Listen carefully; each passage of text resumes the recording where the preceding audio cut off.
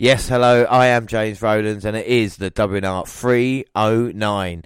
On today's show, the WNR will take stock on the last month of wrestling, and we have Raw, Smackdown as we get ready for Clash of Champions, NXT update, the return of NXTUK, and a fallout of All Out on AEW Dynamite.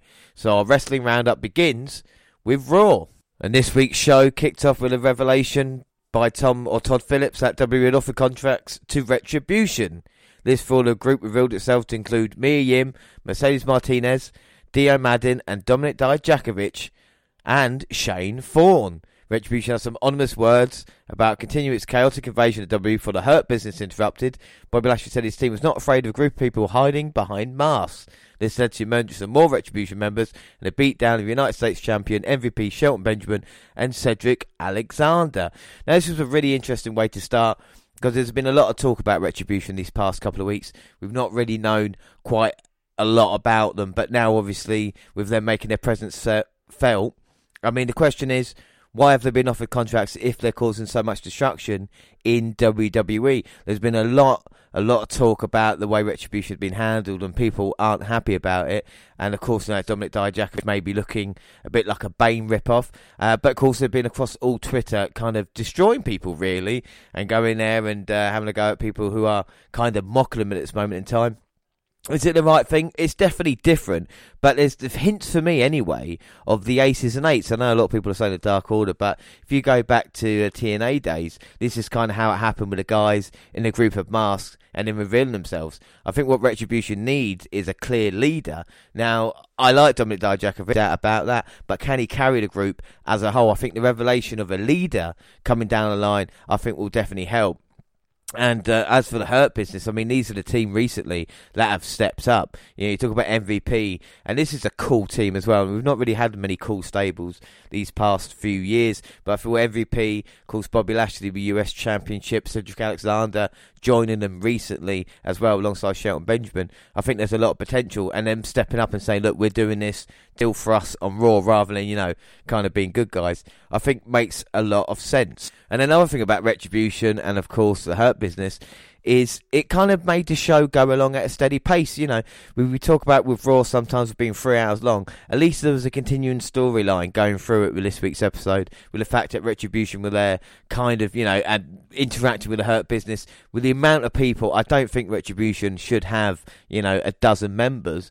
But all that, you know, like I said, with the emergence of a leader and maybe a couple other to kind of, you know, bulk it up a little bit, I think will make a little bit of sense. We then had the Triple Threat Tag Team number 1 contendership match for the Street Profits Raw Tag Team titles. We thought that maybe when they were feuding with Nakamura and Cesaro recently, that they would have put the tag team titles together. I think that makes more sense. I think if you look at the tag teams in WWE, they're not that strong at this moment in time. So maybe just one tag team and you can build with that. Of course, with the Usos not being a team at this moment in time, we got onto that with Smackdown. And of course, with the Authors of Pain being released. And if you look around, there's not really that many tag teams. And again, we thought Andrade and Garza are going for a split, but they became the new number 1 contendership, defeating Carrillo, Mysterio, Rollins and Murphy. It wasn't a bad match. I mean, Rollins had better things to do, apparently leaving his disciple, and Andrade hit the back elbow on Murphy, followed by the wing clipper to get the victory. Of course, knows Zelina Vega there, but she's got other people to worry about. Street Profits versus Garza and Andrade has probably been one of the most used matches. I think the problem with Raw recently as well is the amount of matches, rematches that we are seeing, and that could be quite a bit of a problem, because, you know, you talk about, oh, we're building a story between these two guys, a rival, but it's not just repeat matches, and will the Street Profits really be in trouble come night of Clash of Champions? We're going to have a little Clash of Champions preview later, and you can know my thoughts about that. And a lot of people complaining that Carrillo, Mysterio as a tag team, but again, the tag team division isn't that strong, and you've got to keep Dominic fresh with Rey Mysterio being injured at this moment in time. We then had the Kevin Owens show with Shane McMahon. I love the interaction between Kevin Owens and Shane. Of course, their rivalry that they had for 2 years, and Owens bringing that up. Owens is another one of these guys who deserves to be a main event talent. There's no doubt about that. I mean, he's got the popularity. He's got the kind of character. You know, dating back to when he was a prize fighter to what he is now. You know, using the stunner, having that kind of crowd reaction behind him. They just never really come through with Owens at this moment. But you know, he's got his feud with Aleister Black. That has kind of gone a little bit sideways at this moment in time, just because of continuation purposes. On Raw Underground, Black and Owens fought, of course, last week, and Dabba Kato getting involved. But the thing is that Black didn't have his eye patch, and of course he arrives this week attacking Owens from behind with an eye patch, and you're just kind of thinking, what's going on there? Shane McMahon introduced Dabba Kato out, and Owens slapping him across the face until Braun came down. Of course, the commentators telling us that anybody can appear on Raw Underground, and that's why Braun has done it for him. We'll set up the match later between Dabba Kato and Braun Strowman, and we're continuing the feud between Owens and Black. And you know, if someone said to me a couple of years ago, Kevin Owens and Aleister Black having a feud, I would have been really into it. But I feel this time round, it just seems a little bit strange, the way they're going about it, and hopefully they can sort it out and actually have a proper match set up. It's not going to happen at Clash of Champions, but maybe somewhere down the road. We then get Keith Lee versus Drew McIntyre in a rematch, and again, you know, Keith Lee's coming up to the main roster, and we're going to see how, you know, he's been treated since then. But the match with McIntyre, of course, these two guys have quite a bit of chemistry, as we've seen, because, you know, with the talent involved, it's hard not to. You know, McIntyre's been killing it as WWE champion. Of course, Keith Lee, one of the last NXT champions that we've had coming up on the main roster. And this wasn't a bad match at all. You know, Keith Lee was telling the story of McIntyre with his friend. He didn't want to hurt him, but for an opportunity, kind of made a bit of sense. And these two, like I said, the closing segment was quite good, with Keith Lee looking for his spirit bomb, McIntyre managing to reverse it, going for the Claymore kick, looking to have victory, and then Randy Orton shows up with the steel chair and attacks McIntyre. And of course, McIntyre still selling that broken jaw from a few weeks ago as well. And then Andy Orton getting the microphone and basically saying to McIntyre that his reign is coming to an end in an ambulance match. We'll then get a number one contendership match, Mickie James versus Zelina Vega. And Vega, of course, confronting Asuka on Raw a couple of weeks ago.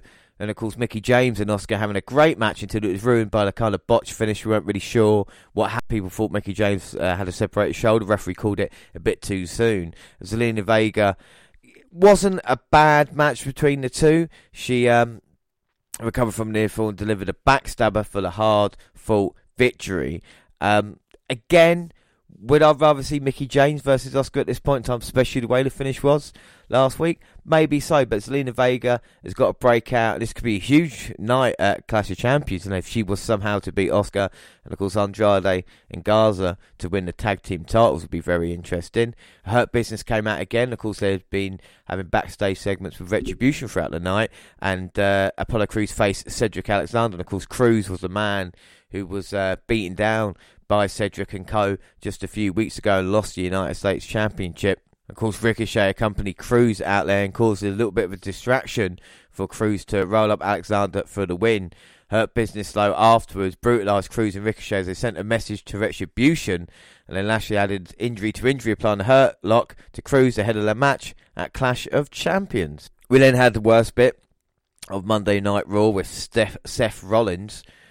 Basically, I mean, this is a rehash of old storylines. He invited the arena, he revealed that a DNA test to prove that Ray is not the father of daughter Aliyah. So instead of Dominic not being the father, as it was with the feud with Eddie Guerrero, as we mentioned when they faced each other at SummerSlam all those years ago, this is happening again now. The mum Angie and Aliyah walked off in disgust and confusion, followed by Dominic and Ray. Rollins left flashing a brief grin as his plan came to fruition. Is it too soon for us to have an opinion on this? I don't think it is. I just think it's a retread of a storyline, and I'm getting bored of it now. I think with the Dominic and the Rollins storyline should have ended maybe at SummerSlam, if not soon after, and they're carrying it on now. And if they carry it on until Rey Mysterio's recovered, then boy, this is going to go until the end of the year. We had Lana and Natalya versus Nia Jax and Shayna Baszler, of course, with Ruby Riott and Liv Morgan on. This was a one-sided squash, and it was Baszler's Kirifuda clutch that got the victory. We then had Oscar versus Peyton Royce, and of course Royce has split with Billie Kay with the Iconics recently, and she's been getting a lot of praise backstage for her work, and she might be one of the breakout stars coming up soon. She looked really good in this one, but Oscar, again, she's one of those that is just so comfortable that WWE maybe sometimes doesn't use her to the best of her abilities, but guarantee that she can put in a performance. And Vega interrupted for the disqualification, and basically was trying to build some heat for their match at Clash of Champions. We then had Raw Underground as well. We had a few matches with Dolph Ziggler getting involved, and of course then Braun Strowman versus Dabba-Kato. Too bad, Raw Underground. It's something a little bit different. I was a bit surprised that Kato got destroyed maybe as easily as he did, with Braun putting away with a couple of big right hands and then finishing it with strikes. Could they maybe done something a little bit better, or are they trying to save Braun Strowman's seat? I think it's the latter at the moment. Braun's obviously the bigger star, and after his loss at SummerSlam and what happened I think they've just got to try and rebuild the character. And then the main event, Retribution versus the Hurt Business. My God. Right, so Retribution, Slapjack, T-Bar and Mace battled the Hurt Business in the main event. Again, this wasn't a bad match because they've been building towards it. It ended in a DQ. And a DQ on Raw, does that really make sense? I'm not sure. Drew McIntyre rushed to the ring with a Raw roster making a save and clearing the ring. You see, and this is the interesting part. This is what you want to see. Retribution saying they want to take out the Raw roster, and finally the Raw roster stepping up and fighting Retribution. I think it makes a bit of sense, as we see, and it's a bit of chaos, and I think that can be exciting as long as you've got sides, but the heels need to be as strong as the faces, and we've seen this before with teams like the Nexus just being treated like jobbers. Let's hope that doesn't happen. But that wasn't it, because as we looked like it was all going to be about Retribution and the Hurt Business, Randy Orton comes out and hits the RKO on McIntyre out of nowhere. So they're building up to Clash of Champions. A lot of people didn't like the show, but I didn't mind it, to be fair. I think Raw, obviously it's not hitting its stride as of late, but building towards the pay-per-view, you've got the Retribution Hurt Business storyline going on. We know about Orton and McIntyre. They built up Vega and Oscar a little bit, of course, the tag team titles as well. I think it was an interesting show. I can see why people disliked it.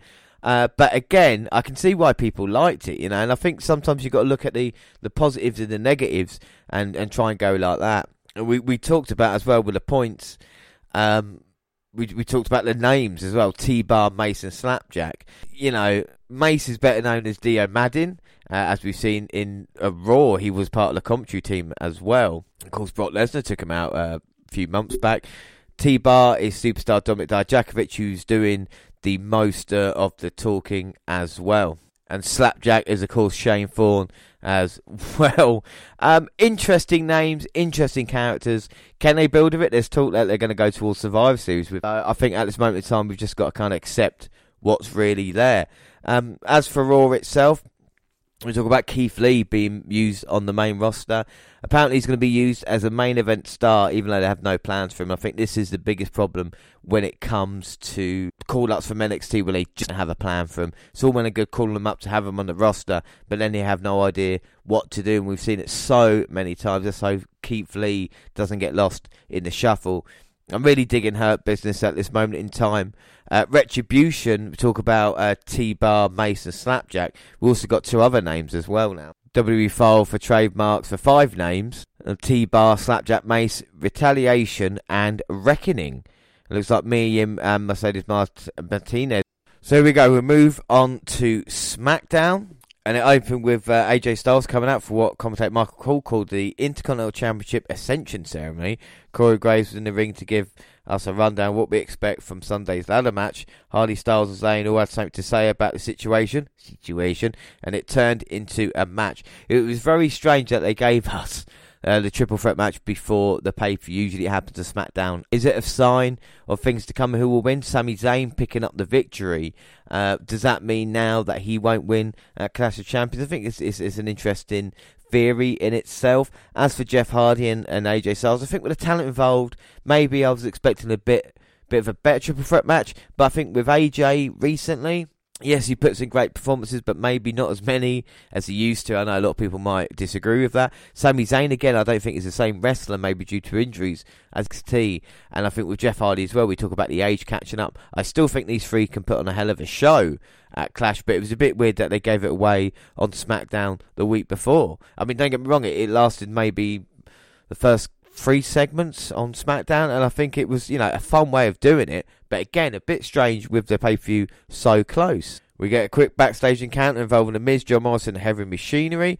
This, again, story that I'm really not into at this moment in time. I think the whole thing with Otis winning the contract and the negative reaction, I think WWE have panicked now, and they've got a briefcase on someone they just don't want it on, and turn it into a comedy storyline with The Miz and Morrison. The Miz and Morrison are much better than this. And again, we talk about tag team division. They should be building towards the tag team division, but instead, it's just kind of silly storylines that are not really being taken seriously. We then had Bayley coming out and sitting on stage for a promo. She calls Sasha Banks a crybaby for talking about Nikki Cross. Now, this is something that we have not featured. The whole Sasha Banks Bayley storyline has exploded. It goes back 3 weeks to SmackDown when both women were in tag team action, looking to be working on the same page. Fortunately, Banks lost due to a knee injury. Much like a la Owen Hart and Bret Hart. Back in the day, with Owen snapping on Bret for the knee injury, we saw it again, and Bayley was vicious, sending Banks into the steel stairs, into the ring post, and taking her out. Banks showed up again on SmackDown to say that she was still going to fight, even though she was in a neck brace, and Bayley took her out one more time. Now Bayley has moved on to Nikki Cross, and hopefully we can build up with Banks and Bayley down the road. And of course, that's the kind of what we're going to feature now. And of course, Bayley using all the confidence, having all the confidence in the world. I mean, she is the main heel, of course, in the women's division, maybe the main star in the women's division at this moment in time, and saying that she's going to hurt Nikki Cross and maybe do the same to her as she did with Sasha Banks with a steel chair. And Bayley is dead serious at the moment, and it is definitely money. We then had an forgettable match even, which was Grand Metalik versus Shinsuke Nakamura. And they're going to break up Lucha House Party. And we've seen it recently with Kalisto fighting with Grand Metalik, and of course Lince Dorado, which is a little bit disappointing because maybe this team hasn't reached the full potential. Maybe they see another way of doing it in WWE. It's a little bit disappointing. A bit like this match as well. Nakamura hitting a brutal running knee and reverse explode before finishing him off with the Kinshasa for the pin. And Kalisto refused to help Dorado Metallic and has been attacked after the match. And it saw Dorado shove him to the mat. And like we said, the breakup is coming soon. We then get a video of the Anoa'i family and the Samoan heritage. And it is fact that Roman and the Usos were as close as anything growing up. Let's not forget Rikishi is the dad of the Usos, of course, Roman Reigns being involved in that as well. And I think it's a great story when you kind of talk about this family build. It's something that has not been reached on, and they're trying to do it here, and I think it does make all the sense in the world. And Jay's come to the ring and questioned the Tribal's chief. Intense look at him last week, as he seems more like an enemy than family. And like I said, we've just seen that cracking video. Roman Reigns and Paul Heyman were seen watching Jay throwing from the back with the latter insisting the big dog would talk when he's ready. And I mean, Jay had a chance to knock it out of the park, and there's no doubt he definitely did on SmackDown. Up next, a feud that no one knows they wanted, and I don't think anybody needs. King Corbin versus Matt Riddle, bro. Now, Matt Riddle's come up with a big hoo-ha on the main roster, and maybe due to allegations against him, and maybe just about the character himself, has kind of found himself in mid-card obscurity. Is that where he deserves? I think at the moment he does, especially with the character that he is, and mixing it with someone like King Corbin. A bit of a surprise, a bad match, but when we thought that the bro had it won, the King caught him with deep six and countered a springboard with a stiff right hand. Bro managed to avoid the end of days for climbing up for the floating bro. Corbin got his knees up to block it and hit end of days for the win. So Baron Corbin gets his first victory in 2020, is what it seems like, over Matt Riddle, and this feud will continue now. Corbin, I think, is one of the most consistent performers on SmackDown, even though I know a lot of people don't like him. And I think the end of the day protected ones in WWE. As for Matt Riddle, I think we might need to see a bit of a character change because he is very unlikable. And I've said that for a very long time. There's no doubt he can deliver in the ring, but we need to see something a little bit different from him. And again, we see the mysterious woman, the vignettes that we've got. And of course, a lot of talk that it's going to be Carmella. But again, a lot of people not happy about it. But again, it's something different, isn't it? So let's see how it plays out first, a plan, before we completely, have a go at it. Well, we then had Lacey Evans versus Alexa Bliss. And the pair worked well for the minutes for Wyatt's sinister laugh echoed through the Thunderdome as we cut to an ad break. Bliss then started to build momentum before the Fiend's red light covered the arena and part of Bray's music blared out. Alexa went into a trance and lost it, destroying the sassy Southern Belle until she got disqualified. But the beatdown continued as she hit Sister Abigail on the floor. And the look of Bliss, the change in character, we do want a Harley Quinn to the Fiend's Joker, and I think hopefully we'll get that. Even the hairstyle and the look, it's starting to be all different. There is something happening with Alexa Bliss, and I think it's a really well told storyline at the moment. And even more interesting, as the crazy Alexa Bliss is walking up the entranceway, Roman Reigns came out, and of course we know Bliss has got affiliation with the Fiend, it seems, and even the look on Bliss's face is the kind of look of hate. You wonder how that is going to play out as well. There are little nuances on SmackDown and maybe don't get credit. I mean, luckily WNR do live tweet a lot of SmackDowns. And as we've seen, this is another storyline. We talk about Roman Reigns' heel turn. We talk about his new character. We talk about what's happening with Alexa Bliss. And of course, the Fiend in the background as well. And I think it is a well-told storyline. And now in the ring, Heyman went to cut off by Jay's music before the big dog delivered a money promo saying he'd give him the title if he could, but his cousin wouldn't know what to do with it. The weight of being a champion or the pressure of being the face of the company. He said Uso is one half of the greatest tag teams ever, but he's not heard of the family that everyone depends on. He's not the head of it. That's Roman Reigns. Roman got halfway up the ramp before Uso asked what if he's wrong, and that he's sick of living in his cousin's shadow, and with people not knowing if he's Jimmy or he delivered a pay-per-view selling promo full of real emotion and intensity, but Reigns just walked away. As Jay left, the champ appeared out of nowhere with a Superman punch and screamed in his cousin's face that he'll never take the title from him. So a great way to end SmackDown. A lot of people were complaining about the end of Raw. There is no way they were moaning about the end of SmackDown. Jay brought it. He looked like a main event player on this show. And to say that when this storyline started a month ago is Roman Reigns' association with Brock Lesnar has worked. Yes, there is no explanation as to why they're together. Heyman, of course, saying Reigns saved his career, but why has Roman gone to the dark side for and managing to turn against his family? Will we see a complete turn against his family, or will we see the bloodline maybe turning heels with the Usos being involved in it? Again, if it's asking more questions than giving you answers, then it's working because you want to tune into the next program to see what's going on. So that was Raw and SmackDown out the way, and of course later on we'll have our Clash of Champions preview. But right now it's time for NXT update. We're going to catch up with all the NXT since TakeOver 30. But up first, we've got stories of arrivals, and Wade Barrett has got some good news, as he's now officially part of the weekly NXT broadcast team.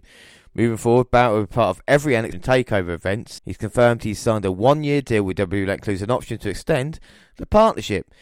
He said, I hope this lasts for a long time, that's our intent. So there's no bad news to share, but never forget there's always a little bit bad news up my team of Vic Joseph and Beth Phoenix after the departure of Mauro Ranallo. Wade Barrett, or Stu Bennett as he was part of World of Sport Wrestling in the UK and of WA in the United States. I think that's great. Wade Barrett is back in WWE. He's one of those guys that should have been a WWE champion, I think, especially when you look at what happened with the Nexus, but was dropped down to mid-card and, of course, multiple time Intercontinental champion.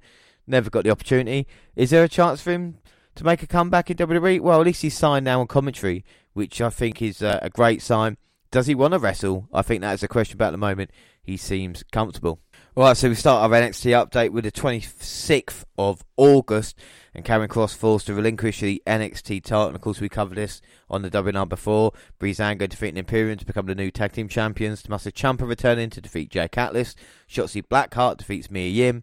And William Regal announcing Finn Balor versus Ciampa versus Gargano for Super Tuesday.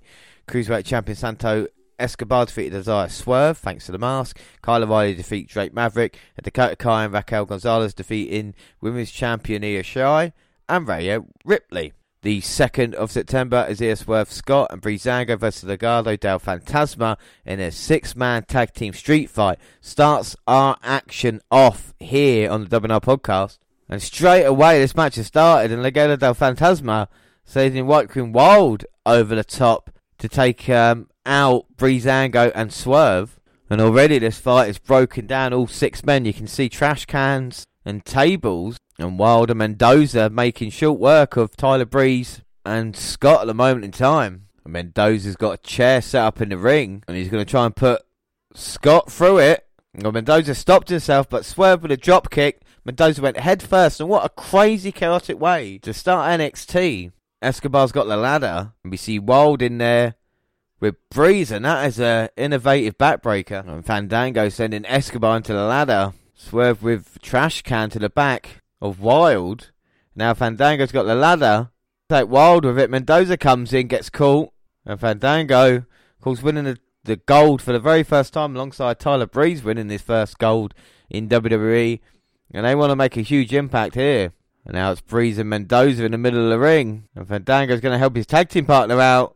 Oh, slingshot to Breeze. Right into the tallywhacker of Mendoza. And now trash can throw. Mendoza's going to call Swerve with a dropkick. Swerve going for the cover, but no, only getting the 2. Now the Cruiserweight champion Escobar comes in, but gets caught by Swerve. A huge knee by Scott. And now Fandango underneath the ring with a fire extinguisher. And Legado del Fantasma all lined up. And Breeze putting them all out. And we've gone to our break. We've come back. And during commercial, we see a triple drop kick on the trash can to Breeze. Fandango put through a table. And now Escobar again, but Swerve managing to dodge it. And now he's fighting 2 men at once. And what a great match this is as Swerve gets caught. Mendoza, nice force of momentum himself. But a flatliner by Swerve. I'm about to say he's left in the ring with a champ, but he's not interested in him at the moment. Goes on the apron to take out Mendoza. Might offer the opportunity though for Escobar. And I've been really impressed with Santos Escobar recently, of course, losing the mask and taking up a level. And now he sees Swerve in a predicament. He's going to go flying. Suicide dive. Talk about a huge missile onto Swerve. And now you've got and Wild just beating up Breeze on the outside. Oh, and here come Imperium. And Imperium taking out Tyler Breeze. Barthel, Eichner looking at Mendoza and Wild. Don't mind this. And now it's a 4-1 beating. And Legado del Fantasma bossing Imperium around saying throw Breeze in. And now it's 5-on-1. Breeze has got nowhere to go at this moment in time. Wait a minute, look on the stop, look on top. Swerve and Fandango. Oh my god, just dived off. Must be about 15 feet in the air. Taking out the 5 men. Clearing the ring now. Breeze is back to his feet. And Fandango and Breeze now going off the top. Fandango takes out Imperium. Breeze takes out Legado del Fantasma. And it leaves Swerve and Escobar in the ring. Escobar realising he's got nowhere to go. What a finishing move by Swerve. Taking out the Cruiserweight champion Escobar. What a way to kick off NXT there. 6-man tag team action. Mental stuff. I think challenging their inner AEW, it seemed there. With a cracking 6-man tag team match that went all out. We see Swerve going back on the fault truck, celebrating. And a great way to start NXT. And Swerve will be next in line for the Cruiserweight Championship with a victory over the champion. But we move on, and up next, Candice LeRae defeated Casey Catanzaro. Timothy Thatcher defeated Bronson Reed. Tommaso Ciampa versus Adam Cole versus Johnny Gargano versus Finn Balor in a 60-minute 4-way iron match for the NXT Championship, ends in a tie between Cole and Balor. And then we move on to the 9th of September, where we had the Velveteen Dream defeating Ashante Thee Adonis. Kushida returns attacking the Velveteen Dream. Bronson Reed defeats Austin Theory. Roderick Strong defeating Killian Dane. Ray Ripley defeating Mercedes Martinez in a steel cage match, which is a fantastic steel cage match as well. The Riptide off the turnbuckle through a table. Both women definitely brawling the main event. But the true main event maybe was to find out who would be the new NXT champion. Would it be Finn Balor or Adam Cole? We're just about to find out. Finn Balor calls 5'11", 190 pounds from Bray, County Wicklow in Ireland. He is the first ever undisputed Universal WWE Champion even. And of course the former NXT Champion in his own right. Will it be Balor's time here tonight? He's got to face Adam Cole, 6 foot 210 pounds from Panama City, Florida. He is the NXT Triple Crown Champion and the longest reigning NXT Champion in history. This should be some matchup. And after the instructions and both men just filling the other one out in the early going. And it has been very even in the early going. Neither man really getting control at this moment in time. Maybe Balor on top just slightly. Balor taking Cole Bay in the corner now. Stumbling mud hole, walking it dry. A nice drop kick by Balor. Can't keep Cole down. And now Balor just with the shoulders in the corner. Has taken control of this matchup. And that is Balor's game plan, just taking the breath out of the longest reigning NXT champion. And now Balor with the Irish whip across. And Cole just walks right into the chop. And Balor with the Irish whip and the chop. But Cole responds this time. Cole's got to find himself a way back into this matchup. He hits the forearms for Finn. Irish whip. Cole lowers his head low right into Balor. But Cole responds with a clothesline. Balor bounces up, taken down again. Now a pump kick. Cole maybe going for the German, but Balor managing to block it. Knife step up insecurity by Cole, and now a backstabber. Can't put Balor away though. And I mean, the question is, what has Finn Balor done in NXT since coming down? Is this the opportunity from now to kind of go forward and say, yes, I deserve to be NXT champion. That's what I'm all about. Bit of star power. Has NXT kind of lacked that recently? I think maybe a little bit, you know, when you talk about the kind of, is it been exciting as it has been? Are they kind of going to the well once too often? No offence to Adam Cole and Finn Balor, Ciampa and Gargano, but have we seen these guys too long? Do these ones need to go up to the main roster to kind of breathe new life into it? Are there stars there? We saw what happened to Karrion Kross with the injury. Of course, Keith Lee being moved up. And is it a case of NXT going, right, let's just go with who we know rather than anything else at this moment in time? A fantastic exchange there. Balor trying to go for the sling blade. Oh, with a huge kick to the face, taking Balor out. And you can see the scars of war for both men. Balor, his chest seems to be ripped into the red mark on the back as well. And now Cole, opportunity, is taking the knee brace off and he's going to look for the last shot. No, Balor managed to turn it into a foot stomp to the chest. And Balor just bringing it with new aggression to Cole, sending it to the outside and then just a stomps down. Well, Balor could win by counter, but doesn't really want to, as he sends Cole into the timekeeper's table. And Balor now, look to take his shot. Nice super kick by Cole. And both men down on the outside. We're going to another advert. And we're back in. Looks like Cole might be going for the Panama City Sunrise, but Balor managing to reverse with a kick to the face. And now is he in position for Balor to go up? And is Balor going to go for it? Coup de grace. No, Cole moved out of the way. Super kick to the knee. Into a beautiful figure four. Balor in serious trouble. You can see the markings. I don't know if Balor's going to tap out here with the submission in. And Cole just lets go of the submission after a while when Balor gets to the ropes. He doesn't want to be disqualified. Not become champion that way. And now Cole going to go for another super kick on Balor. No. Sling blade. One leg and all. And again now. Takes him down. Cole to his credit nearly up to his feet before Balor is low. Balor with a huge drop kick sending Cole into the turnbuckle. And now this might be the opportunity for Balor to go up. And on one leg and all, the Prince going up to try and reclaim his crown. Coup de grace. But the leg injured. Balor going into the cover. 1, 2. No. Cole managing to kick out. And apparently the commentators say no one's ever kicked out of it before. Well, you can see with the damage, maybe he didn't get it all.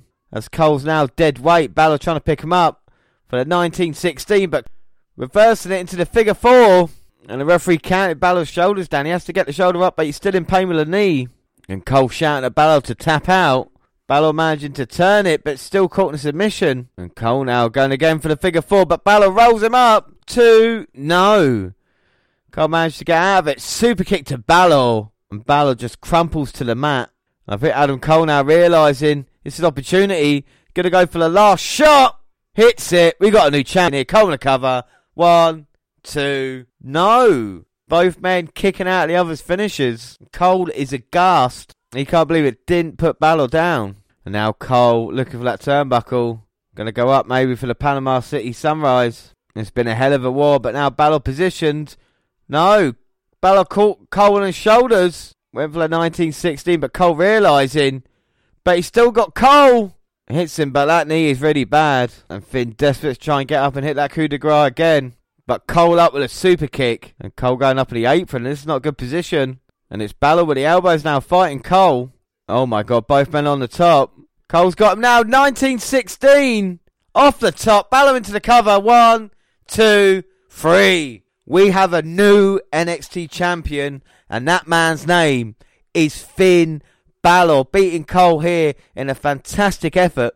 Maybe not a match of the year candidate, but a great told story with Balor having to fight through the pain with the knee and Adam Cole coming up short. You've got to think maybe this is Adam Cole's one of his last appearances in NXT because he needs to go up to the main roster soon. But with Balor, he has just become the man in NXT. Your new NXT champion, Finn Balor, and a great match and a great way to start NXT. And of course, we've already done results for the rest of the night, so we move on to the 16th of September. Io Shirai defeating Shotzi Blackheart, Tommaso Ciampa defeating Desmond Troy, Kushida defeating Austin Theory, Breezango, Fandango, Tyler Breeze defeating Imperium to retain their NXT Tag Team Championship, Caden Carter and Casey Catanzaro defeating Jesse Chimera and Zia Lee, Drake Maverick and Killian Dane defeating the Undisputed Era, and Damian Priest defeated Timmy Thatcher to retain the North American Championship. And the latest episode, 23rd of September's NXT. We'll get onto that right now. And we start off with Battle Royal. And as soon as the bell rang, all the women in the ring began fighting. There was sort of an organised chaos early on as Rhea Ripley scored the first elimination. Many women in the ring were lesser known performance centre recruits, so they provided some easy eliminations for the more established stars. Ripley and Gonzalez dominated the competition and threw several women over the top rope. Every time one of them would get elimination, the other one would even the score. Casey Catanzaro avoided elimination with a unique save just as the show went to a break. She saved herself a few more times using a ninja skill set. Ripley and Gonzalez eliminated each other and brawled into a group of officials, forcing them to break up. This left LeRae, Shotzi Blackheart, Indy Hartwell, Dakota Kai and Catanzaro ring. Hartwell was first to go and Catanzaro soon followed. Kay and LeRae worked as a team against Blackheart until the green-haired grappler took out Captain Kota. The Poison Pixie was able to eliminate Blackheart to get the win and earn a shot at TakeOver. The second half was much better than the first, and this allowed several superstars to have the time in the spotlight. Ray was the right choice to win this one. She would have had a credible match against Shirai. Up next we had Jake Atlas versus Tommaso Ciampa. Ciampa countered the Cartwheel DDT with a kick and hit Willow's bell. Instead of making the cover, he taunted Atlas and told before hitting the fairy tale ending for the win. Ciampa is building up to be a big bad heel again. And we get Roderick Strong and Danny Burch versus Fabian Eichner and Raul Mendoza. Fandango pitched an idea to General Manager Brendan Regal to have the mini-tournament determine a new set of number one contenders for the tag team titles. This led to a unique matchup with the winners' teams facing off next week for the shot. We returned to break the Eichner hitting a huge suplex to Danny Burch. Strong got the hot tag, came in like a Tasmanian devil with a series of kicks and slams to both opponents. Strong and Burch were able to get the win, which means Burch and only Lorcan will battle the Undisputed Era, seeing which team gets to face Breezango for the titles. Please, please, please give Danny Burch and only Lorcan a shot at the gold.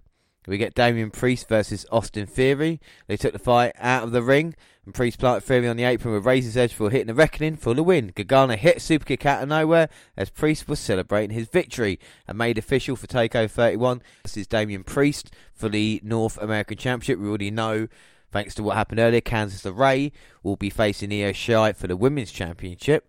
Up next, Ridge Holland versus Antonio DeLuca. This was a squash, which Ridge Holland got the victory pretty easy. And then we had the Gauntlet Eliminator match. And Kushida and O'Reilly began the match. The only way to be eliminated in this one was pinfall or submissions. O'Reilly and Kushida had a very technical exchange early on. They came to a stalemate and rest before they right back to the mat with submissions and reversals. Once they got back to the feet, they started throwing hands. This is when Bronson Reed made his way to the ring as the next entrance. O'Reilly and Kushida looked at each other and decided to go after the big man, but it was a futile effort. The thick boy took them down easy.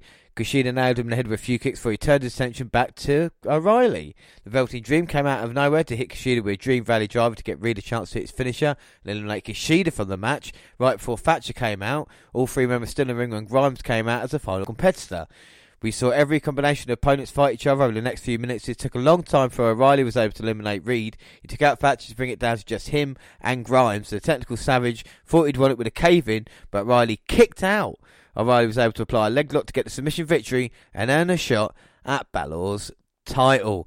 Now, Kyle O'Reilly, a lot of people must say, why has he won this one? But he has been one of the best talents on NXT, one of the most consistent guys as well, and entertaining. You can see there's a personality to burst out of the shadow of the Undisputed Era. I do hope the Undisputed Era go for the main roster as one, but it's great Kyle O'Reilly can get a chance, and this should be a great match between him and Balor. I mean, NXT maybe hasn't been the most exciting of shows these past, month or so, and the takeover coming up so soon after another one, it seems a little bit, I don't want to say desperate, but they need to kind of build momentum a little bit, and having these two matches on kind of gives you the takeover. But what it's missing is, back in the day with NXT was just an app, and you had your 3 months towards the next takeover, you could build your storylines and focus one episode on that rather than trying to throw everything at it. And I think that's what's kind of affecting NXT at this moment in time. We need proper storylines to who wants to challenge Finn Balor next. The same with Damian Priest as well as North American champion. Takeover should be very interesting. Of course, we'll bring it to you here on the WNR. But that wasn't the only NXT this week, because luckily for us, NXT UK has returned, and it's presented from the BT Sports Studio in London. And of course, this was the 17th of September. Sid Scala opened the show and was immediately interrupted by Ilya Dragunov, who felt like he's been caged and wants to fight. Noam Dar came out to talk some trash and got himself a match for later. Gallus defeated Amir Jordan and Kenny Williams by pinfall to retain the NXT UK Championships. Saxon Huxley had a brief vignette about how he'll fight Walter next week. Kaylee Ray cut a promo on her title match next week against Piper Niven, who came out to speak her mind too about how many times she's beaten Kaylee Ray in the past. Lynn was fault, but Kaylee Ray retreated, and then I for Valkyrie defeated Isla Dawn by pinfall. Next week, Pete Dunne will draw the matches for the NXT UK Heritage Cup, and in the main event, Ilya Dragunov defeated Noam Dar by pinfall. Of course, before NXT UK was stopped, we were building up to two big matches, Piper Niven and Kaylee Ray, which we're getting, and of course, Ilya Dragunov versus Volta for the NXT UK Championship. So we go to the September 24th for the rebooted NXT UK brand, of course, from the BT TV studio. Our first match is Volta versus Saxon Huxley. Walter pops Huxley up on the turnbuckle before landing a sweet butterfly suplex to bring both men crashing down. A huge chop to the back of the neck of Huxley leads to a powerbomb and mercifully the end of the match. Huxley is understandably laid out in the ring, strong showing from the NXT UK champion. From one champ to another, we see Kay pacing around backstage. She looks ready. Make a name for yourself. Now we're back in the ring with Sid Scala and the competitors for the Heritage Cup. Well, 7 of them anyway. Here comes Pete Dunne. Trent Seven claps for Dunne while Flash Morgan Webster gives his helmet a bit of a slap. His scooter helmet. The Heritage Cup is for those who paved the way, says Dunne. He invokes some legendary names of British wrestling, challenging the 7 men to make a name for themselves. The first draw sees Joseph Collins taking on Dave Mastiff. Next, the wildcard entrant 7. He shakes hands with no one. Next, Flash Morgan Webster will face A-Kid. That'll be a high-flying match right there. They shake hands. Process of elimination, that leaves Noam Dar to face Alexander Wolf. Dar takes a cheap shot at Wolf, but Dunne grabs his arm and gives him a finger break for his trouble before dumping him out of the ring. This is the same Pete Dunne that took a cheap shot of his own in his tournament not so long ago. Our Pete has all grown up. This was a brilliant moment as well, showing how tough Pete Dunne could actually be. And that's the match sorted out for the Heritage Cup. Piper is shown warming up backstage, and then we get the Hunt versus Pretty Deadly.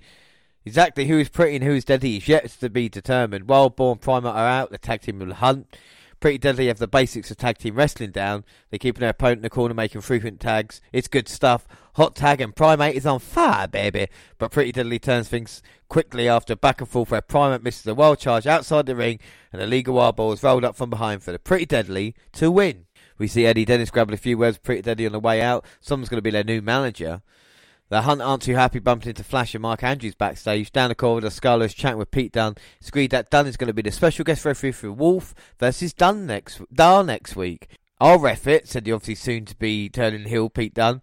We'll also find out there's a triple threat wildcard match with the winner taking the 8th spot, and that is nice. I don't think Dar will join Imperium, even though some people think that that's the way to go. It's a shame he's not in NXT at the moment, but maybe this is a blessing in disguise for NXT UK. And speaking of NXT UK, the Women's Championship headlines this episode, and it's Kaylee Ray versus Piper Niven. We've just had all the introductions, so here we go. It's been a long time since we saw some action in NXT UK, and what better way than the women to lead the way. Anybody in the UK as well doesn't know the BT Studios, they have built this, they do have their own shows there. And it is a great arrangement when you think about it. I mean, just imagine NXT UK trying to be in the Soccer Saturday room. It wouldn't work. But this is kind of, doesn't really make a difference. Of course, you've got no fans. But the setting is quite good. And let's see what they can do. There is no word yet on a takeover. Interestingly enough, to talk about WWE Raw, was meant to come in, of course, April, May, postponed to October. That has now been postponed till May 2021. So will we actually get an NXT UK takeover, or will they leave that till January? We're getting one of the matches that should have been at takeover. It depends when we see Volta versus Dragunov. The original date for NXT Dublin was, of course, August, which they moved, and then October. So we still haven't heard word of that yet. There's no doubt that these two women are the stars of the NXT UK when you talk about how strong the women's division is in NXT UK, and of course NXT. These two women could be on the main roster. Kaylee Ray shocking the world early, becoming a champion, and now one of the longest reigning women's champions, of course, due to the break. But Piper Niven is the biggest challenge she could face at this moment in time, and each know each other so well as well. As Kaylee Ray went for the Kimura, now the speed and power of Niven. Like I said, they know each other so well. She knows what to do. She's working the arm now. There's no doubt Kaylee Ray is a veteran. Niven now just managing to bait the submission. And Kaylee Ray there hooking the leg. But Niven with the power. And then a shoulder block. And another thing, it's great that there's so many English commentators at this moment in time. Of course, we've got Nigel, who's part of NXT UK. And then Wade Barrett that has joined as well. It just shows you they definitely know what they're talking about. They're a good fit for it, as Niven now with a hip toss just throwing Kaylee Ray across the ring. A huge headbutt by Niven taking Kaylee Ray down. Kaylee Ray trying to get the submission that Niven's got on her like a sleeper. But Niven showing how technical she is. Kaylee Ray rolled into trouble now. The arm is underneath the chin as Kaylee Ray trying to move it. And you think about the power of Niven as well. And now Kaylee Ray trying to get out the submission by working on the leg of Niven. And has transitioned it really well. Both these women, both from Scotland, both shouting at each other. You can hear them. That's one thing with the crowds not being here. You can see the two women talking trash to each other. And they're just working the leg there by Kaylee Ray. And Niven now trying to fight Kaylee Ray off. And throws her to the outside. And it's an offensive move, but it's about causing some separation there. Giving Piper Niven a chance to get some feeling back in that leg. But Niven realising that she has to beat the champion, going outside. Put a bit of punishment on, but that's come back to her. And now she went to Irish at Kaylee Ray into the stairs. Reversed into a super kick. Now Kaylee Ray off that turnbuckle. Sorry, off the apron there with a DDT. And it's right into the wafer thin mats on the outside. Now Niven gets sent into the steel stairs. Back and head up against it. It's Kaylee Ray now. Maybe got an idea. Looking to take out Niven. Oh! Kaylee Ray with a knee. Niven moved. Well, Kaylee Ray in serious trouble now. That knee might be shattered. The referee telling Piper to back off a little bit. And I think if the roles were reversed, Kaylee Ray would be going for the kill. She might be in serious trouble now. Interesting enough, the referee at this moment in time is checking them. I actually met in December. Really nice guy. We talked about the WNR podcast a little bit as well. So if you're listening, really appreciate that. Drop us a DM. We'd love to have you on the show as well. Well, Niven's upset because she knows this opportunity might be it for her. This is a horrible situation. Niven saying, look, it's not about the wrestling, it's about you being alright. And Kaylee Ray saying, you're not going to take my title. She slaps Niven across the face. You talk about a defiant champion. And Niven responds with one of her own. I think the match will continue. Kaylee Ray's on one leg. And now Niven with a huge rights and lefts. And that was a huge mistake from Kaylee Ray to piss off Piper Niven. One of the best women on the planet now grabbing the knee. And a submission in, and this is the best game plan. We might have a new women's champion here. Kaylee Ray desperately reaching for that bottom rope. And gets there. But you're thinking about the pain. You look at Niven as well. Being the face that she is and having the full extent of the referee's count. This is personal. This is about being the best women in NXT UK. And being the only one. Kaylee Ray trying to get some blood back into it. Hits a super kick. Niven wasn't expecting that. Kaylee Ray struggling to go up. And Kaylee Ray off the top. Swanton. Right over the legs of Niven. Maybe not a full contact. And you can see Niven powering out of that one. And Kaylee Ray trying to get the feeling back in the leg. Go for the strike, but Niven just in a senton. But still can't put the champion away. Well, Kaylee Ray with a slap and a kick to the knee. But Kaylee Ray went down and now Niven just attacking the leg. This is what you got to see. If you want to become champion, You got to be aggressive. Kaylee Ray held on to that turnbuckle. And Piper Niven threw her off. And Kaylee Ray, everything she's got, trying to kick away at Niven. Or maybe Piper looking for the Piper driver. Kaylee Ray is no way going to hit her finisher. Realising the Gory Bomb won't work. Falcon Arrow by Niven. And that's it. No, foot on the rope. Kaylee Ray, talk about veteran experience, knowing exactly where she was in the ring. Now Niven with the shots, looking to go up. She's going to take a big risk. For a Vader bomb, Kaylee Ray with her knees up. Maybe not the best idea. You talk about Niven's full weight of that second right onto the knees. Yes, it hurt Niven. But the punishment of Kaylee Ray, the knee might have expanded. Taking the knee pad down. She's against that exposed turnbuckle though as Niven comes running in. Went for the cannonball, but the back, lower back into the turnbuckle. Kaylee Ray into the cover. Tains the NXT UK Women's Championship. Well, Kaylee Ray got out of that one. Niven made the mistake. Lower back right into the exposed turnbuckle. And Kaylee Ray is still champion. What a match and what a story told there. The toughness is Kaylee Ray as champion. And just that one mistake from Niven. Should she have concentrated on the knee? Should she have just got into the centre of the ring? She didn't. And Kaylee Ray knew exactly where she was. It's still your Women's Championship. An excellent display. And proof that it's great to have NXT UK back as well. Not only are we going to have Volta versus Dragunov at some point for the championship, but we've got this excellent women's division here now back with us, and an excellent encounter, and maybe the first of many between Niven and Kaylee Ray here. And overall, it's great to have the NXT UK back, and the BT Studios make it look a polished. All in all, works out really well. So that's it for NXT UK. Kaylee Ray is still your Women's Championship. That is it for WWE at this moment in time. We've got our Clash preview coming up. But first, we're going to focus on AEW after All Out. We start with the September 9th edition. Jurassic Express with Marco Stunt defeating the Lucha Bros with Eddie Kingston. Matt Hardy speaks. Hardy comes out and talks about his incident and All Out. And basically he says that he will be making a recovery. There was a lot of stuff going on about whether a concussion or not. His wife getting involved as well, especially with Tony Khan. But Matt Hardy says he will make 100% recovery. So that is some good news. Orange Cassidy defeated Angelico with Jack Evans. Kip Sabian with Best Man reveal. Unbelievably, it was Rusev, or Miro as he's known now, came out and talked about trying to grab a brass ring for 10 years where you can shove the brass ring up your ass. More fire and passion from Rusev we saw there than we had the previous 4 or 5 years. What a signing it could be for AEW. We have the Inner Circle, Chris Jericho and Jake Hager defeating Johnny Janela and Sonny Kiss, one of the highest segments on AEW. Hit 1 million viewers, unbelievably. And this was one of the matches.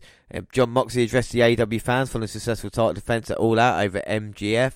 We had the FTR's AEW World Tag Team Celebration.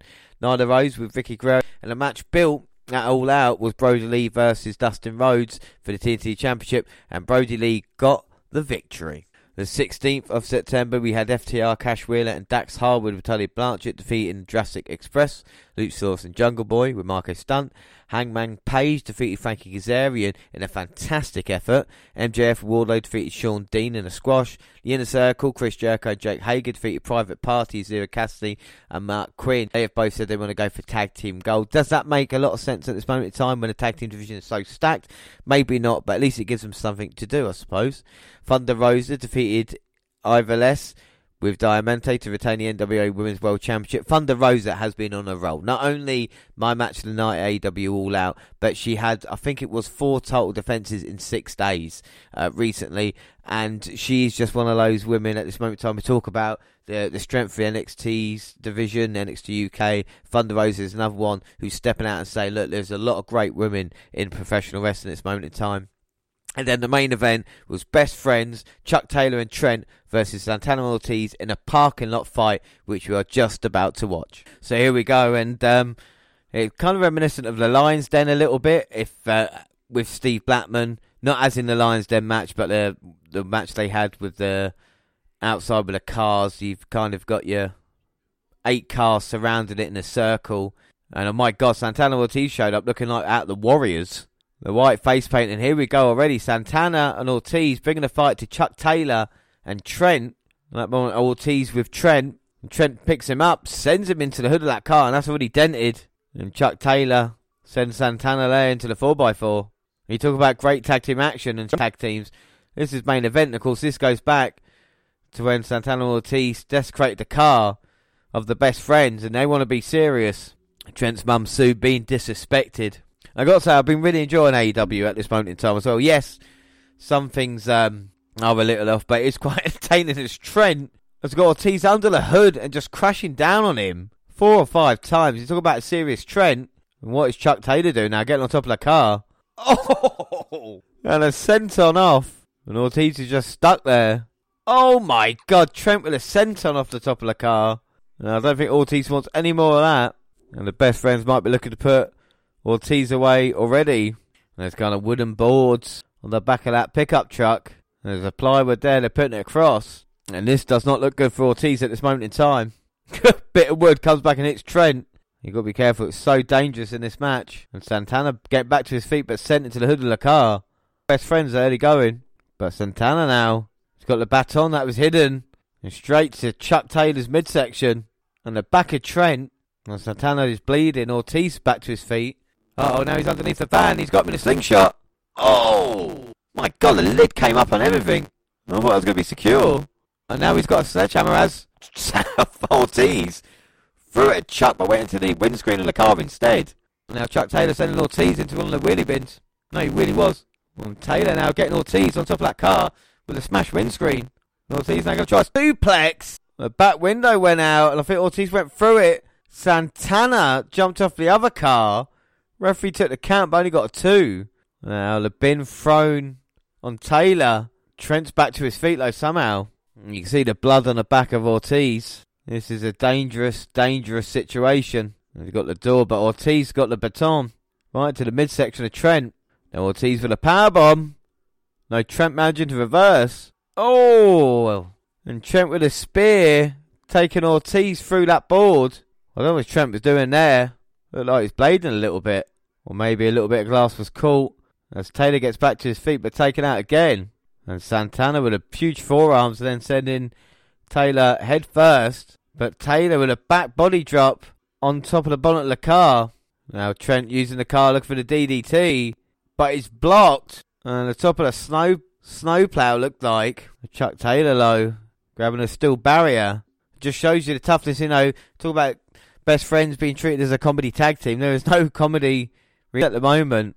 This is blood and guts. As Ortiz now fighting back. And now Taylor's in trouble. No, blocking the suplex. Oh my God. Denting the steel barrier. And then the back of the wood. Right onto Trent. And now Trent absolutely going for it on Santana. Trent's got a mad look in his eye.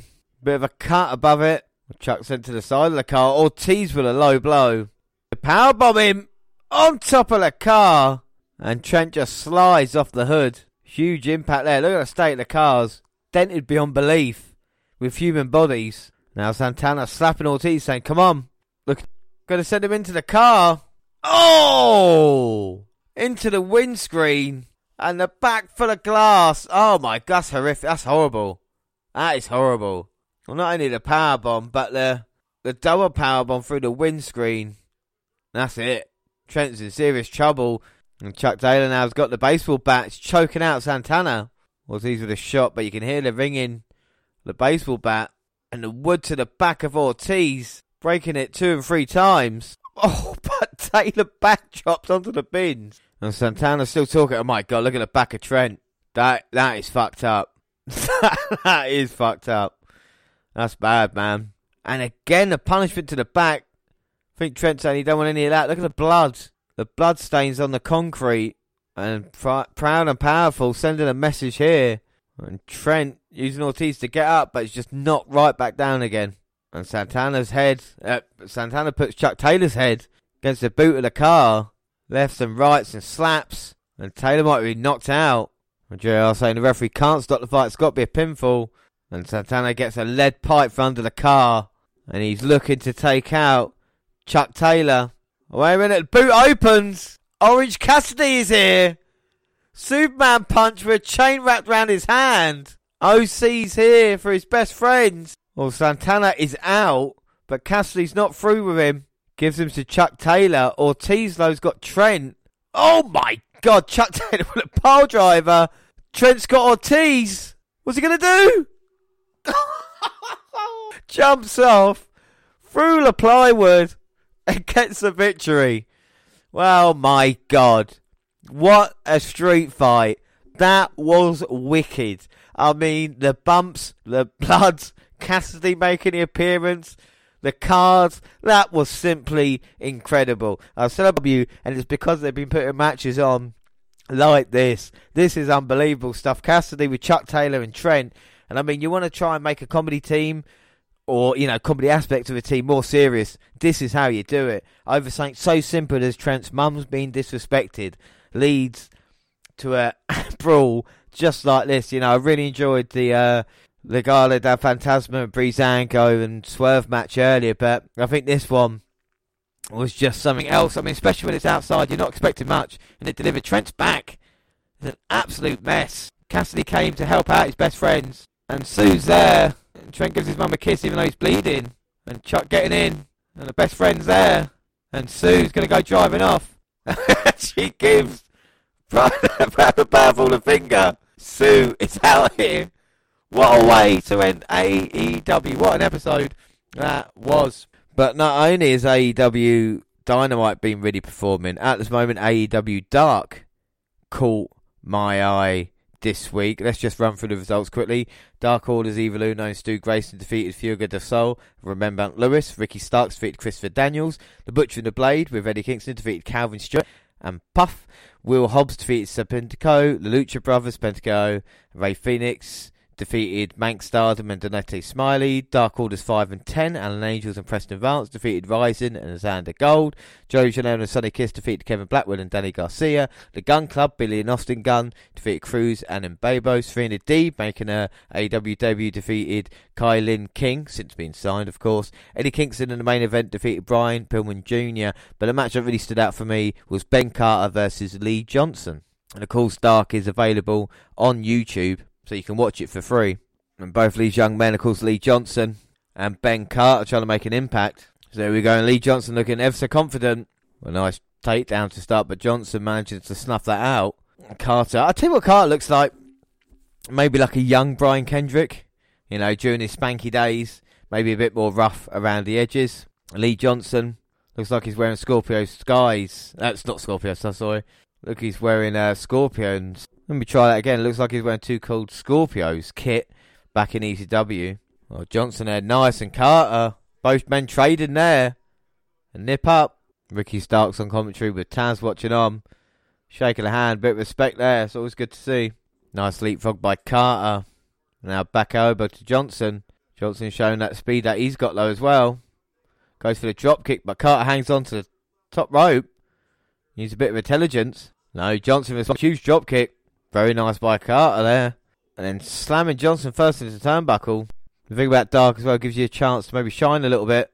Which is interesting enough. Britt Baker's the woman that got Ben Carter the opportunity in AEW. The Butte Boy float through there. And Carter now putting Johnson up on that turnbuckle. Looking for a suplex, but Johnson reversing. Sends Carter down, but Carter with a drop kick. And they got him up. Suplex off the top. Kept hold. But Johnson managing to roll through in a pin attempt. Carter gets his shoulder up. And then a double clothesline. Double nip up. Double pump kick again. Both men down there. Now both trading strikes. Looks like maybe Carter's got the best of it. Johnson in a bit of trouble. Far from Carter. Comes in with another shot, but now it's Johnson with a combination. Building some fire. Carter with a springboard. Great positioning. Johnson managing to snapmare him out of it. Blue Thunder bomb. Going for the cover, but no. Carter with a shoulder up. Johnson now getting a little bit frustrated. Now Johnson with the strikes. Backs Carter up. Builds some momentum in. No, Carter sends Johnson onto the turnbuckle. Onto the apron. Now Carter has got an idea. Using the ropes. Moonsault off the second turnbuckle. Misses. Johnson flies over the top. Lee Johnson throwing Carter back in. But Carter's already flying. And he takes Johnson out. And now Carter going up again. Top turnbuckle. Went for the Phoenix splash, but Johnson moves. Picks Carter up. Rolling Death Valley driver. Into the cover. No, only gets a 2. Carter saying, come on. And Johnson with a huge kick to the back of the head. No. And again, Carter showing his toughness. Going up and Carter stopping him. And a Spanish fly off the top. Super kick to the face.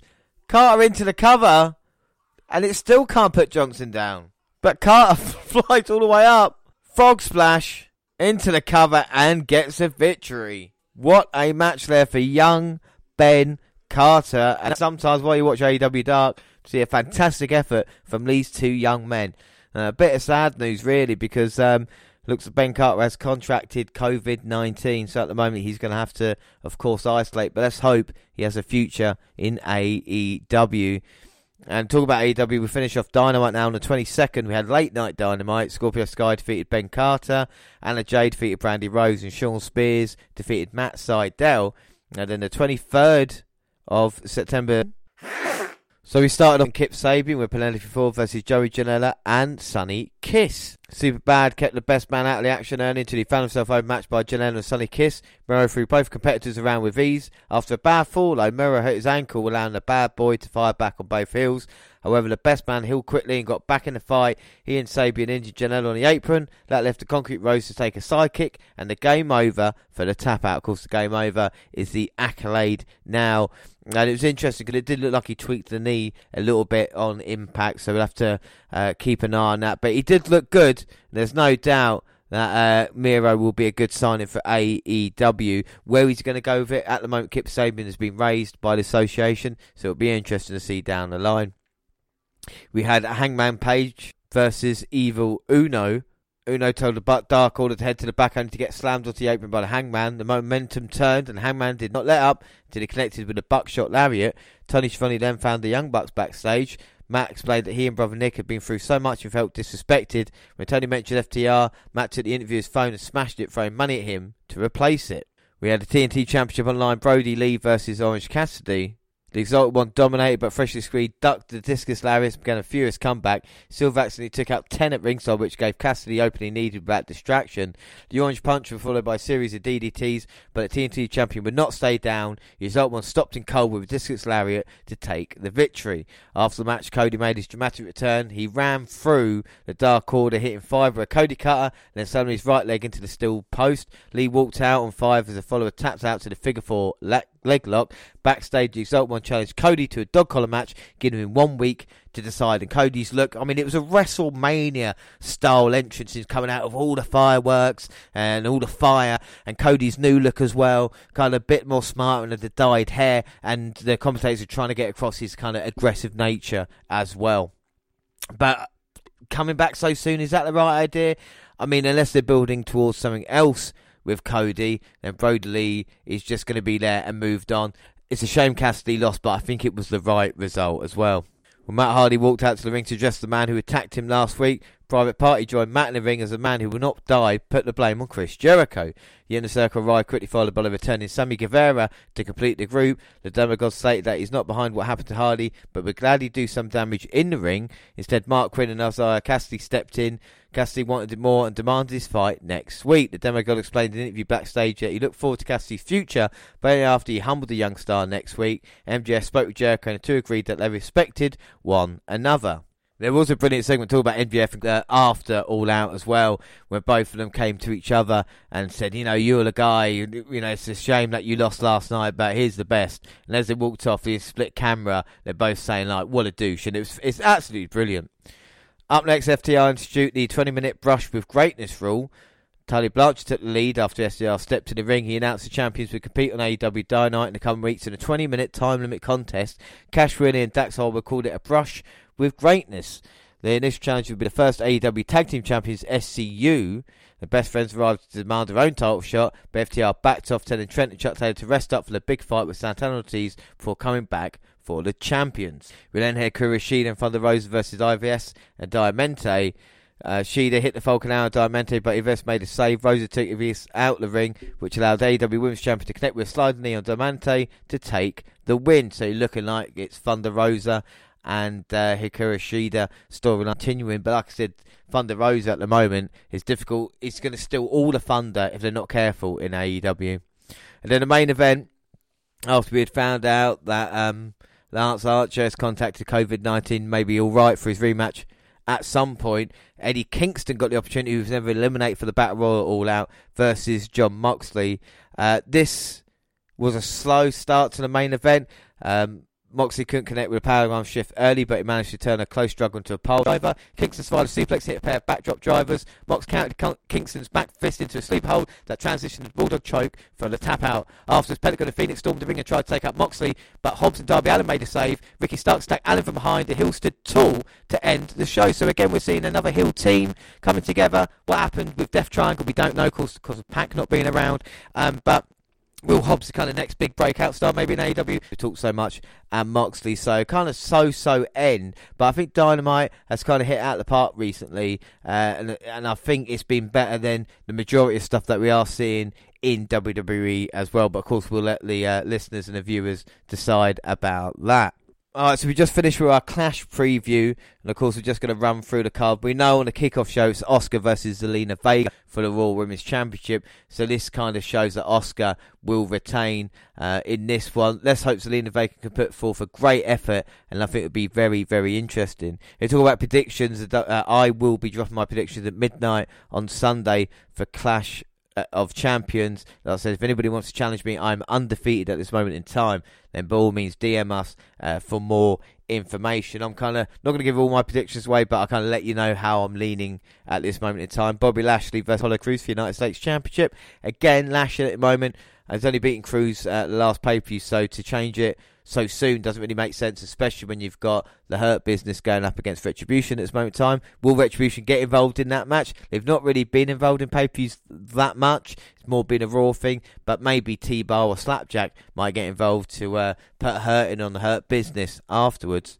The rematch for all rematches is Street Profits versus Andrade and Angel Garza. This could be the end of Andrade and Garza. It's got a pay-per-view to show the kind of descent between the two. Andrade leaving Garza laying and walking out on him with the Street Profits would make sense. I would be very surprised if the Street Profits weren't champions by the end of the night. Triple threat match for the Intercontinental Championship ladder. Hardy, Styles, Zayn. This has a chance to steal the show. Put it on first and let the three men all go out. Let's hope we don't see anything scary from Jeff Hardy. But it'd be very interesting with Zayn and Styles. Can we make this match of the year candidate? There's definitely potential there. We'll see what happens. Again, talk about splits as well. Lucha House Party. Could we see the challenges of each tag team titles splitting at Clash of Champions? Potentially, because that's what you're going to have with Kalisto if he gets involved with Dorado and of course Grand Metalik. Nakamura and Cesaro are pretty safe for that one. Tag team champions that aren't safe, Jackson Baszler. Again, will we see dissension between the champions this one? The Riot Squad, of course, get the victory and splitting up the Iconics last month. Is it their time to go forward? This one, I'm about 50-50 at this moment in time and which way they go. Will we see new champions or will they extend it again for a month? I don't think it would be too bad if they did. Bayley versus Nikki Cross. Of course, they're building up Bayley as the next main woman on the roster. Nikki Cross has the potential to win the title in this one, but I still think you leave it on Bayley and you build towards a Sasha Banks match. Hopefully, maybe it's Survivor Series or maybe in Royal Rumble. Roman Reigns versus Jey Uso. What are we going to see in this one? I think Jey will push Reigns to the limit. Will Jimmy get involved? What will be the reaction after this matchup? And will Reigns have to do anything, underhanded to actually come through? I think the build-up to this has been one of the best ones because, of course, you've got the family and the storyline behind. In the main event, will Drew finally main event a pay-per-view as WWE Champion? We've not seen it yet, but McIntyre versus Orton for the ambulance. A lot of people are saying this is Orton winning the title. This is Orton's chance now because it protects McIntyre. There's a little thing in the back of my mind that just says that the fact that it's an ambulance match in gimmicks, we don't normally see the title change hands in these type of matches. So I might be slightly favouring McIntyre at this moment in time, but we shall see what happens. And of course, we will bring you Clash of Champions coming up, hopefully on Wednesday. If not, we'll drop it next weekend. And then, of course, we'll have NXT TakeOver as well, a review for that, hopefully joined by some very special guests. One thing we do know coming up in October is Unimatrix Gaming will be joining us again, and we will be playing some of the best wrestling games in history. And of course, at the end of the month as well, we've been speaking with Select Match Pod, and we're hoping to have a Hell in a Cell review show, and of course a Halloween special as well. But we'll keep everybody tuned into that. We'd just like to thank everybody who was listening to our show with Francis Wright. We're hoping to have some more guests on in that vein. We'll keep you posted on that as well. But before we go, we've got some sad news. And this is from WWE. WWE saddened to learn WWE saddened to learn that Joe Laurinaitis, known to WWE fans as Road War Animal, has passed away at the age of 60. One of the most intense superstars to ever step in a squared circle, the 6'2", 300-pound animal spent most of his career alongside his tag team partner Hawk.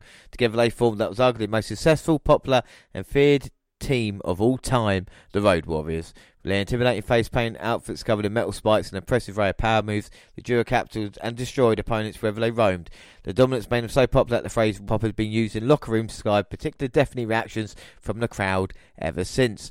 Joining forces with legendary man Pressure Paul Ellering, their team formed in Georgia Championship Wrestling in 1983. Before the decade was out, the Road Warriors had run roughshed over competition in both the National Wrestling Alliance and the American Wrestling Association, achieving a rare feat of claiming both organisations' tag team titles. The Road Warriors gained prominence as the top rivals to the Four Horsemen in NWA. In Jim Crockett promotion, seen with Dusty Rhodes and Nikita Cole lost to face the Horsemen in the first War Games match in Independence Day in 1987. The Road Warriors thrived in multiple stints with WWE when they're known as the Legion of Doom. The team won the World Tag Team titles twice, defeated the Nasty Boys in 91 and the Goodwins in 97. After Hawk's pass in 2003, Animal captured the W Tag Team title for a third and final time in 2005, teaming with Hyde and Wright to defeat Eminem, featuring Animal dedicated to his late partner. The Road Warriors collective Animal, Hawk and Eminem were enshrined in the Hall of Fame in 2011. Animal wasn't the only to fame in athletics. His brother John and Marcus both enjoyed careers in the ring, competing as Johnny Ace and the Terminator respectively, with John eventually becoming a W producer. Animal's son James Laurinaitis played 8 seasons in the NFL before retiring in 2017. W extended its condolences to Laurinaitis fans, families and fans, and this was a big one at 60 as well. One of the no age to go at all, and the Road Warriors, a legendary tag team. And it is, like I said, 2020 just gets worse and worse. But like I said, our next episode will be Clash of Champions 2020. Our follower of the week this week is Butt Hamid at ButtHamid1.